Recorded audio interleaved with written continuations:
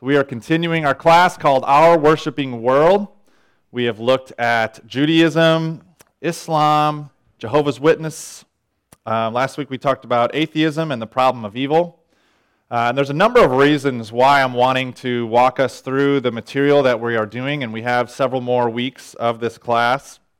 I hope that this will give us a deeper affection for the superiority of the Christian faith, that it'll help us give a better articulation of the distinctives of our faith.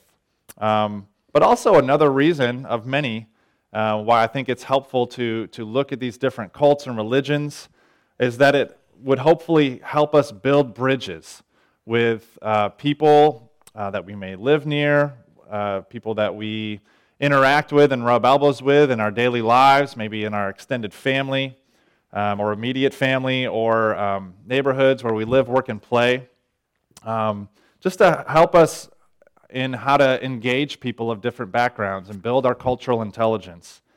And so today I wanted to focus more on that side of things, just that how to take all of this information we're learning and really translate it into helpful conversations with those of different viewpoints, of different worldviews. So this is today's class is kind of an intermission, if you will, in the midst of this Our Worshiping World. A little more on the practical side of things. So I'm going to actually show a movie of a guy named Gregory Koukl. And he wrote a book a couple years ago called Tactics. Who's heard of his book, Tactics? Who's heard of it? So there's a decent amount of people who've heard of it. So Gregory Koukl is a very gifted evangelist and apologist of the faith. He has a podcast, radio show called Stand to Reason that has some really good stuff in it. And there's really two reasons that I want to show this morning. One is kind of, as he'll talk about in the lesson, you know, his book is trying to be sort of a bridge from all the information maybe that you need to know, the knowledge you need to engage those of a different worldview, to bridge from all that knowledge to the wisdom of how to engage with them in conversation, how to have meaningful, productive, and loving conversations about Jesus with people. And so that's kind of the main reason I want to show this video. It's the other reason is to kind of be a teaser. You know, this is the first class in, I think, an 8-class series he does, kind of going through the ideas of his book. And my hope would be that some of what he says would excite us about the material in his book. And my hope is to, down the road, one way or another, offer a class or a book study on his book, Tactics, as that I think it really gives a lot of helpful things for believers. So, without further ado, I'm going to hand the mic over to Gregory Koukl, and then we'll talk about it a little bit after we watch this.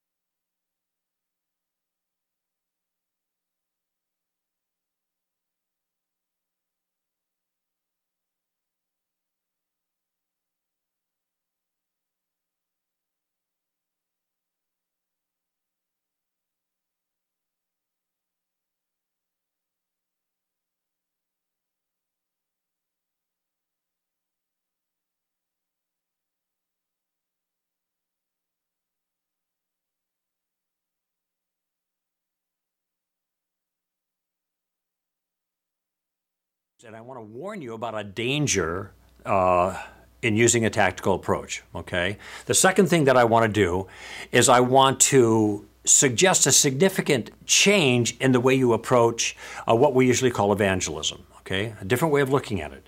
The third thing I want to do is I want to introduce you to the first and the most powerful apologetics tactic, the one that really is the very core of our game plan. And what I'd like to accomplish in the process is not to just give you more information. I want to make a contribution in your life to help produce a certain type of person. Now, I call that an ambassador for Christ. An ambassador for Christ is somebody who has three essential skills. First of all, they know some things. Every ambassador has to have a basic knowledge of the thing that the sovereign wants to communicate through that ambassador, okay? So they need knowledge, an accurately informed mind, okay? But it's not just enough to have the knowledge. They have to have a means of communicating that knowledge that is effective.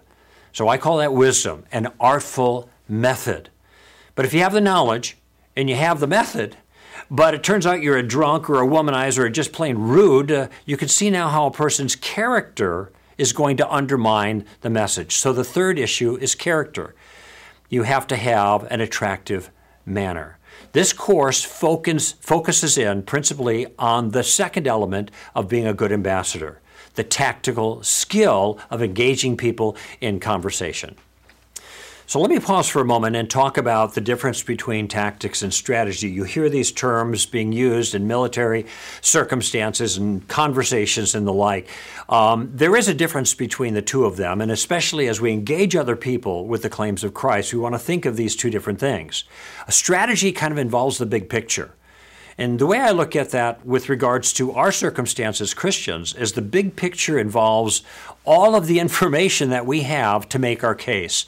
Whether we are defending against a challenge to Christianity, we call that sometimes defensive apologetics or negative apologetics, if you will, or whether we're making a positive case for Christianity, and some call that positive apologetics. In either case, we have the goods. We have the best content, the best information. We have the best worldview, the one that makes best sense of reality. And so we have the goods. That's the big picture. But how do we get the goods into play in a conversation with people? And this is what I was talking about a few moments ago when I talked about the bridge. This is where tactics come in, because tactics, simply put, are about how we take those resources that we have at our disposal and we put them into play to maneuver in conversations. Now, I got to offer a warning here because there is a downside here. These tactics are very, very powerful. That means that you can use these tactics if you have ill will to make people look foolish and stupid and that kind of thing. And this isn't the purpose. The tactics are not tricks. They are not slick ruses. They are not clever ploys to destroy non-Christians or force them to submit to your own point of view. They are not attempts to belittle or humiliate or to gain notches in our spiritual belts. This is not what we're about. This is not our spirit here, okay? Instead, what I am teaching you are tactical maneuvers and conversations that will actually help you to manage the conversation, not to manipulate people. It'll help control the circumstances that you're in, not coerce people. We're not forcing our views. We're offering arguments. We're seeking to persuade people, okay? We want to finesse them, not fight with them, all right? We want to use our tactics to maneuver and navigate through the minefields that we invariably are going to encounter when we're talking with other people about our convictions. Basically, the point of the tactical approach is to put you in the driver's seat, okay? We'll revisit that notion a number of times, but I want to teach you a technique that will allow you to stay in the driver's seat yourself. So now we know what tactics are and what they're not. And I want to talk next about an insight that has completely changed my approach to conversation with other people. A number of years ago, after having long seasons of frustrating engagements with others, it became clear to me that I was using the wrong approach. And the insight that helped me out here was simply this. Before there can be any harvest, there's always got to be a season of, let's just call it gardening, okay? And this is so important, I want to repeat it. Before there can be any harvest, there always has to be a season of gardening. And you think about it, virtually no one anymore goes from 0 to 60 overnight. They don't get introduced to the gospel and then become a Christian right away. That almost never happens, especially in our communities right now. Those kinds of important decisions take lots of time. And I want you to think about what Jesus said in John chapter 4. This is the woman at the well, and it's a very popular passage, and it's a great conversation Jesus has. But sometimes we miss what he said afterwards. And in fact, it was about a year and a half I was reading this passage, and all of a sudden it jumped out to me.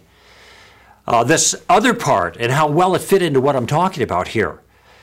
Jesus had talked to the woman at the well. She went off to Sychar to tell everybody what this man had told her, bring them to see him. The disciples came. They were out getting food. Jesus says to them, you are about to reap where you did not sow. In other words, there are other people who did the heavy lifting. You're going to get the easy pickings. He said, and in fact, he said, you say there are 6 months or 4 months, and then comes the harvest. He said, look, the field is ripe for harvest, and he's probably indicating that particular field. I don't think he meant that every field is always ripe for harvest, but that field was. And he's probably referring to the white robes coming across the field right then, being led by the woman at the well. And then he says this, so that the one who reaps and the one who sows can rejoice together. Do you see that? There are two different kinds of workers. There are sowers and there are reapers. There are two different seasons. There are sowing, gardening, if you will, and reaping. But there's one team. And frankly, when I look back at my life, I realize that I've really been a gardener most of my life, whether it was with radio or TV interviews or lectures or what I do in my public presentations. I'm gardening. I'm not harvesting. That's not my skill. And some of you are frustrated because you realize, boy, harvesting is what it's all about. That's what you think. That's the model of evangelism that we've received. But we're in a period of our time now where people need a lot more time during the gardening phase before they're ripe and ready to harvest. And when they're ready, of course, the harvest is easy because you bump up against the fruit and it drops into the basket. That's simple. The hard work is in the gardening. And since we probably need more gardeners than we need more harvesters, chances are pretty good that you are not a harvester, you're a gardener. And you've been frustrated because you're not a good harvester, you're not good at closing the deal. It makes you nervous, and I understand that. And so you sit on the bench, and you're not involved. You didn't realize that maybe you're just a gardener, and that's the role that you play. Harvesting is easy when the fruit is ripe. It's part of our job, as is part of our team, to do the gardening. Okay? So I'm a gardener. I'm not a harvester. I suspect most of you are as well. And as such, understanding that there's always a season of gardening that's necessary before the harvest, I have modified my own goal. My goal when I go out is not to try to win that person to Christ. It may not even be to get to the gospel, because sometimes there's all kinds of stuff that have to be dealt with before people will take the gospel seriously. I have a different goal, and I encourage you to adopt the same goal. Now, what is that goal? So whenever I speak to a non-Christian audience, I have a different goal in mind, and I let them know this goal right up front. I say to them, I'm here tonight because my life has been deeply changed by an ancient teacher. His name is Jesus of Nazareth. And 40 years ago or so, when I was a student at UCLA, I began to think about the claims that Jesus made about himself, about the nature of the world, and the claims that he made on my own life. And I began to ask a lot of questions, and I even pushed back quite a bit too, but finally I came to the conclusion that Jesus got it right. This is what I tell him. And so I began to follow him. Now I say, I'm not here today to convert you. That's not my goal. I just want to put a stone in your shoe. I just want to annoy you in a good way. And they all start laughing when I say this because they expect the Christian to annoy them. So I say, okay, I'm your guy, but you're going to thank me for it. I just want you walking out of the auditorium tonight, kind of something I said bothering you, sticking at you. I want you to see that Christianity is worth thinking about. And if I can put that stone in their shoe in the lecture that follows, then I'm happy. I'm going to do a little gardening because I know that we got a whole team of people and a lot of them are gardeners. And I'm going to do a little, you do a little, others do a little, and then when the fruit is ready to be harvested, God's going to bring a harvester, somebody who's capable, into their life to accomplish that particular goal. So what I want you to do is I want you to think about changing your goal, not to get them to sign on the dotted line, but just to do a little gardening, just to put a stone in their shoe. Okay? But I have something that you don't have that makes all the difference. I have a game plan. And that's the game plan that I would like to share with you during this course. And here's the promise that I'm going to give you. In this course, I am going to give you a game plan that will allow you to converse with confidence in any situation, no matter how little you know, or how knowledgeable or aggressive or even obnoxious the other person may be. Okay? It's a game plan that I order in a very particular way to make it simple to follow, yet is tailor-made for each individual. It follows Paul's directions in Colossians chapter 4, verse 5 and 6. And here's what he says there. He says, conduct yourselves with wisdom towards outsiders, making the most of the opportunity. So first he says, be smart, all right? Second, he says, let your speech always be with grace, seasoned as it were with salt. Be nice. How about that? Be smart, be nice. What a concept. Third thing he says, so that you know how to respond to each person. In other words, be tactical. Be smart, be nice, be tactical. Now let me give you an example of what I mean about employing this kind of tactical approach, trying to put a stone in someone's shoe, not going for the gold, but following Paul's advice there in Colossians chapter 4. Number of years ago, I was having a conversation with a young lady in a film place. My wife and I, this is before our digital days, we were having some film produced, and I noticed that there was a pentagram hanging from her neck. Now, a pentagram is a 5-pointed star. It's usually an occultic symbol, but I wasn't exactly sure what it meant for her, so I asked her. I said, does that jewelry have religious significance? And she said, yes, it does. The 5 points stand for earth, wind, fire, water, and spirit. So, okay, I've heard this before. I wanted to know whether it really had religious significance for her, and I asked her that question. She said, yes, I'm a pagan. Now, I'm a trained professional, so I'm, cool and calm. My wife never heard that before. When she heard the lady refer to herself as a pagan, my wife started to chuckle, and then she caught herself, and she said, I'm sorry, I didn't mean to be rude. I just never heard anybody admit it before.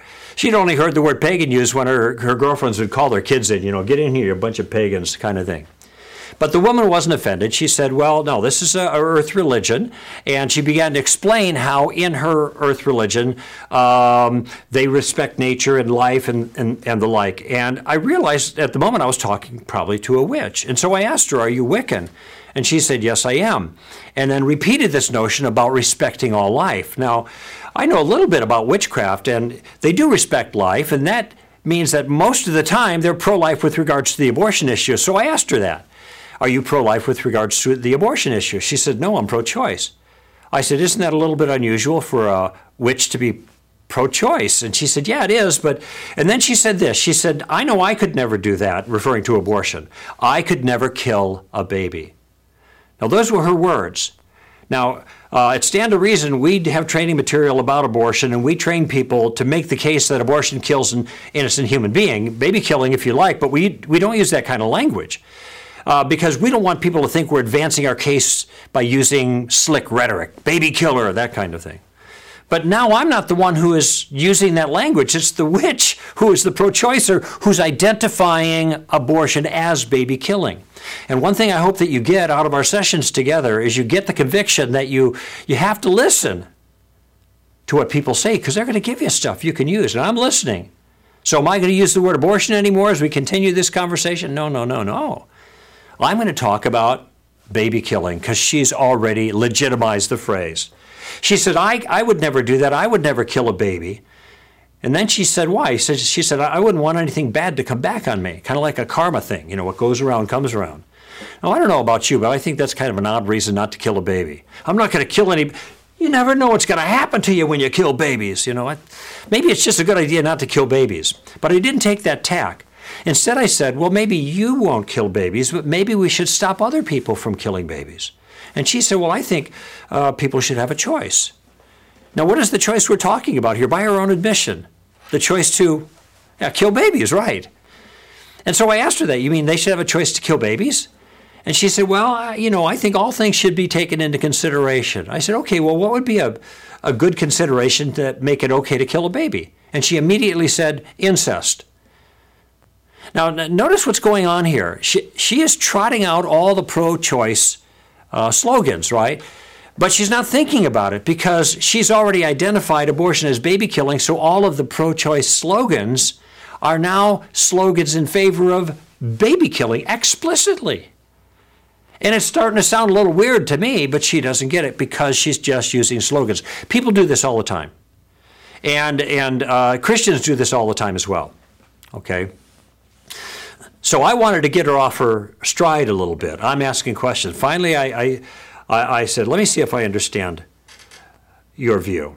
If I had a 2-year-old that was standing next to me right now who had been conceived by incest, on your view, then I should be allowed to kill this baby. Now, this question stopped her in her tracks. And she thought about it for a moment, and then she said, well, I have mixed feelings about that. Now, she meant it as a concession. I said, I hope so, at least mixed, She said it as a concession. But it got her thinking, and I noticed that the line is growing behind me, okay? So I realized that now I am interfering with her work product. And had I been of a different conviction, I might say, look it, folks, I haven't gotten to the gospel yet. Sit down, listen up, maybe you'll learn something. But I didn't do that. I realized that I'm a gardener. I do what I can. I put a stone in her shoe, and then I move on and trust the rest to the Lord. And that's what I did there. Now, I want you to notice something about that conversation. In that conversation, I asked 9 different questions. I used questions to begin the conversation, to gather information from her. I used questions to exploit what I thought was a weakness I saw in her view, her inconsistency. I also tried to show the natural consequences of her view. On her view, I should be allowed to kill this little child who had been conceived by incest. And, well, I like to say she was doing all the work because I wasn't doing any work. I was relaxed. But it turns out she wasn't doing any work either. She was relaxed. I was relaxed. There was no lines drawn in the sand. There's no dukes up. We weren't fighting each other. This is the power of using a tactical approach. This is exactly the way I want it. Now, at Stand to Reason, we have lots of different tactics. We have tactics with names like Steamroller and Taking the Roof Off and Just the Facts, Ma'am and Suicide. But there's one tactic that really is the core of the game plan. It's the best tactic that I've ever used. It can be used with other tactics, but it's the easiest tactic imaginable to stop a detractor in their tracks, to turn the tables, to get them thinking, and to put you in the driver's seat of the conversation. And remember, that's the place we want to be when we talk about tactics. We want to be in the driver's seat. And the tactic has a name, and the name is Columbo. Named after the famous Lieutenant Columbo, who always showed up at the crime scene wearing a trench coat like this, all wrinkled and messed up, looked like he slept in it. Maybe he did. I don't know. I got mine at a Salvation Army. So if you ever get something that's Salvation Army, my wife taught me, always check the pockets because you never know what you're going to... Wait a minute. Oh my gosh. Look at that. A cigar. See? Lieutenant Columbo, he always has a cigar. Look at it. This is just a plastic one, so don't worry. All right? No problems here. I actually hate cigars. Whenever I find one, I always destroy it by fire. Completely. I don't want anybody to stumble. Anyway, so Lieutenant Columbo shows up. He also's got a pad of paper, right? But he can't use his pad of paper. Why not? Because he doesn't have a pen or pencil. He's got to bum a pencil off of somebody else, right? And this guy walks around the crime scene, scratching his head, mumbling to himself. He doesn't look like he can think his way out of a wet paper bag. He's stupid, but he's stupid like a fox. Because at some point, he's going to pause. He's got a method to his madness. He'll pause and rub his brow like he's deep in painful thought and say something like, I don't know. There's something about this thing that bothers me. Do you mind if I ask you a question? And he asks the question, right? And then he gets the answer. You're very intelligent. One more thing. And then he one more tings them to death, right? With question after question after question. Pretty soon people start getting upset. He says, I'm sorry. It's because I ask all these questions, but I can't help it. It's a habit. And this is a habit that you want to get into. The key to the Columbo tactic is that the Christian goes on the offensive in an inoffensive way with carefully selected questions to advance the conversation. Let me say that again because it's so important. The key to the Columbo tactic is that you go on the offensive, but you do it in an inoffensive way with carefully selected questions that could advance the conversation. Now, why questions? Well, for one, questions are polite. You ask questions of people, you draw them out. Okay? Interested is interesting, basically. So you're being courteous to people when you ask questions of them. Another thing is questions can buy you time.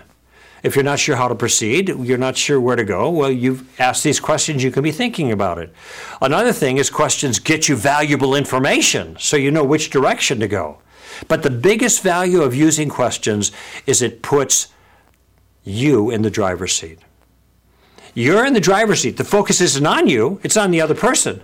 You're the one who's in the driver's seat. You're managing the conversation, okay? So here's a simple guideline for you. If you hit a roadblock, ask a question. If you get into a difficult situation, ask a question. If you're not sure where to go next, ask a question. Now, Columbo is going to be your game plan. Remember, I promised you I was going to give you a game plan? That's Columbo, okay? It's going to give you the ability to maneuver in conversations. Now, there are 3 different uses of Columbo, and over our course, we're going to talk about each one of those things. There are 3 parts, in other words, of the game plan. Here's the first part of the game plan, the first application of Columbo. The first part of our game plan is to gather information.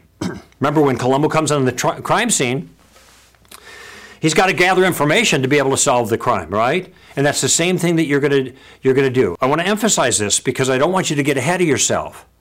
This is easy to do. We have a game plan that we're going to talk about. This is the first step. And what I mean by that is when you get in a circumstance where you'd like to have an impact for Christ, the first thing you think about doing is not getting to the gospel, not answering questions, not dealing with challenges, just gathering information. Okay? You want to know the lay of the land before you can go further. Now, a question can be a casual conversation starter. It can buy you some valuable time. But most of the time, you just need more information to know how to proceed further. I had a fellow that was sitting next to me in an airplane. And we got in a conversation. I was using the game plan, and it became obvious through our conversation that I was a Christian. He said he wasn't. Well, that's good to know. He said he used to be a Christian, but he's not anymore. Do you think that's important to know? I'd say so. In fact, he used to be a preacher's kid. I said, John, how do you used to be a preacher's kid? Did your dad die or something? He said, no, my dad didn't die. He's just no longer a preacher. In fact, he's no longer a Christian. Do you think that's good information? You think there's any baggage sitting here next to me? Can you imagine if I had just started out with the simple gospel with this guy, how he would have responded? Been there, done that, and it hurt. Okay? But because I asked him these questions and drew him out, I'm gathering information so that a kind of I can see a topography, spiritually speaking, and where he's at. And I realize that there are minefields there. And now I know how to respond so I can avoid those minefields. So our first step in the game plan is to gather information. And here's the model question that I'm going to give you. That model question is, what do you mean by that? This question, what do you mean by that, can be used in lots of different ways. It's the question I asked the witch in Wisconsin. I looked at her jewelry. I said, does that jewelry have spiritual significance? What do you mean by that is basically the question. Somebody says to you, there is no God. Well, you could start giving all kinds of arguments for the existence of God, but maybe it'd be better to say, what do you mean by that? That is, what kind of God don't you believe in? Maybe you don't believe in a God that's up on a throne somewhere with a long beard in outer space. I mean, I don't believe in that kind of God either. Maybe they don't believe in a God of organized religion, but they believe in some kind of force. Maybe they believe in nothing but the natural realm. You can't go further effectively if you don't know what that is, okay? Once a student said, everything's relative. How do you respond to that? Well, I would never go after the issue itself without asking some questions first, like, what do you mean by relative? I know what it means, but I don't know that he knows what it means. And what do you mean by everything? I mean, if everything means everything, isn't the statement everything is relative part of everything? Which would make that statement what? Also relative. You see the problem there. Once I had a call on my radio show and somebody said, what's a good book on Buddhism? I said, why do you want a good book on Buddhism? See, that's what do you mean by that question? And he said, well, I have a friend that I work with who's a Buddhist, and I want to know how to share Christ with him. I said, well, don't get the book. That's going to cost you money. You got to read it, and it's probably not his Buddhism anyway. I suggest that you go and you grab your friend and you take him to the local watering hole and buy him a latte or something like that and ask him, I'm a Christian. I understand you're a Buddhist. I don't know anything about Buddhism. Can you tell me? And you're going to get an education on Buddhism from that individual. Notice that is also a, what do you mean by that? Tell me your Buddhism. So there are lots of ways to use this question. Just one thing to keep in mind, though. Sometimes when you ask, what do you mean by that? You're going to get what I call the sounds of silence response, which means they're not going to know what to say. Now, you think that they would know what they're thinking about and what their beliefs actually entail, but it's not always the case. Sometimes they don't know, and you're giving them an opportunity to clarify their view. And they won't be able to advance their view based on ambiguity now because you're drawing them out with this question. It's a question you can ask all day long until the cows come home, and there's no pressure on you at all. If there's any ambiguity in the response, go ahead and ask more questions. Have them spell the issue out for you, if they can.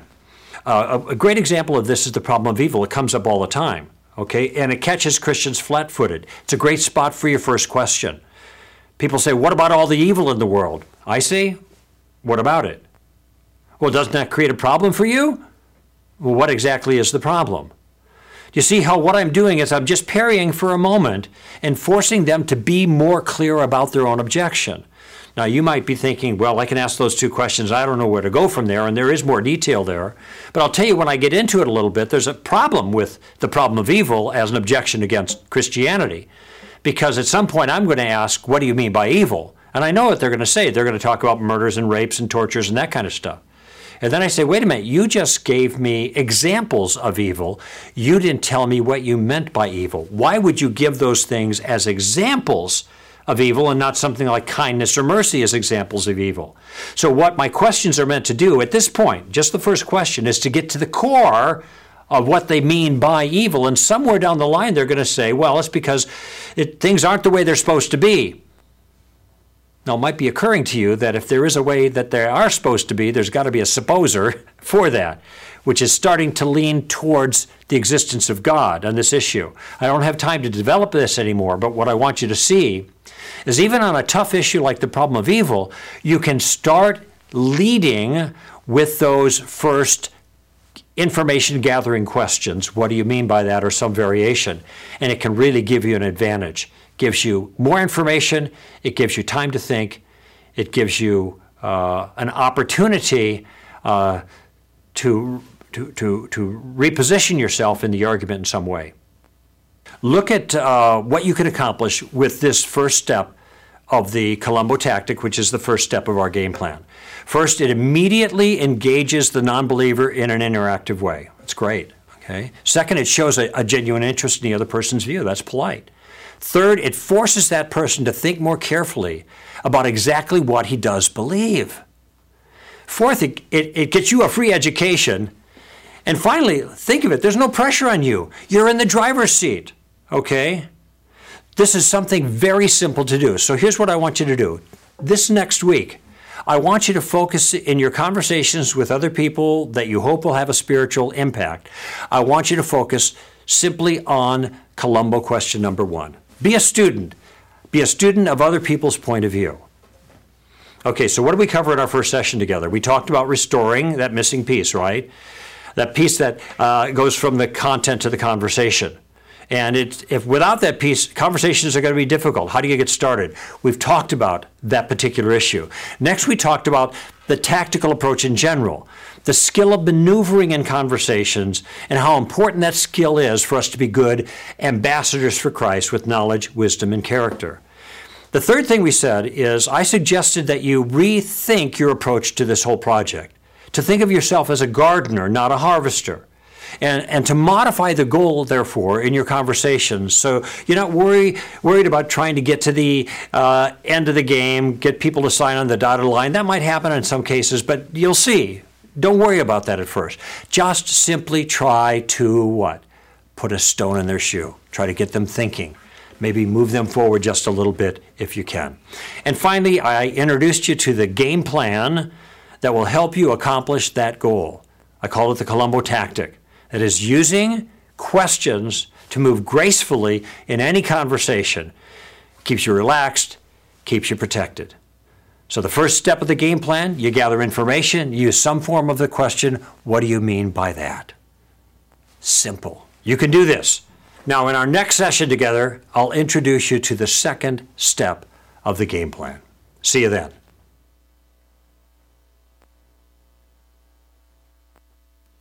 If you're going to do this. All right, we've just got a couple minutes. So this is the book Tactics. I definitely highly recommend it. I haven't finished it yet. I'm pretty far through it, and it's been very helpful. Obviously, he gives a very basic introduction there. Know that in the book and then in that class, he goes much more into detail on some of the intricacies and dynamics of some of his tactics that he uses. But I'd love to just take a quick minute and just hear from you all some reactions. What light bulbs went on? What was helpful? What questions did it raise? Anyone care to share a thought or two?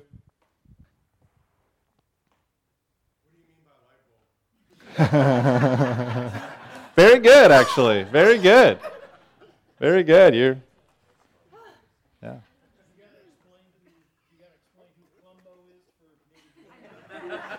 I didn't even know who Columbo was, to be honest. I don't even know. Retro TV. Yeah, sorry. He talked about being in the driver's seat. I know that was one helpful thing. I think he has so much confidence. I love his confidence in the claims of Christianity and how much confidence you can bring to conversations. That, when you have this sense of the beauty and the conviction of the truths that you have, it really can put you in a neat place when you're talking to others, something that I can often struggle with. So I love that. Anyone else want to share just something that was helpful maybe? Yeah. I think often we tend not to talk to people because we think we need to be the harvester. Yes. When really there should be a lot of gardeners. Mm-hmm. It's a very good picture because that's something we all have that knowledge is asking questions, but building that relationship. So we need to be gardeners and not think that we have to get it all together and be the harvester. Yeah. Yeah. No, that was a really helpful thing. Is there another? I can say personally, I read this book about 12 or 15 years ago, and I can say it's the thing that got me from thinking I ought to do evangelism.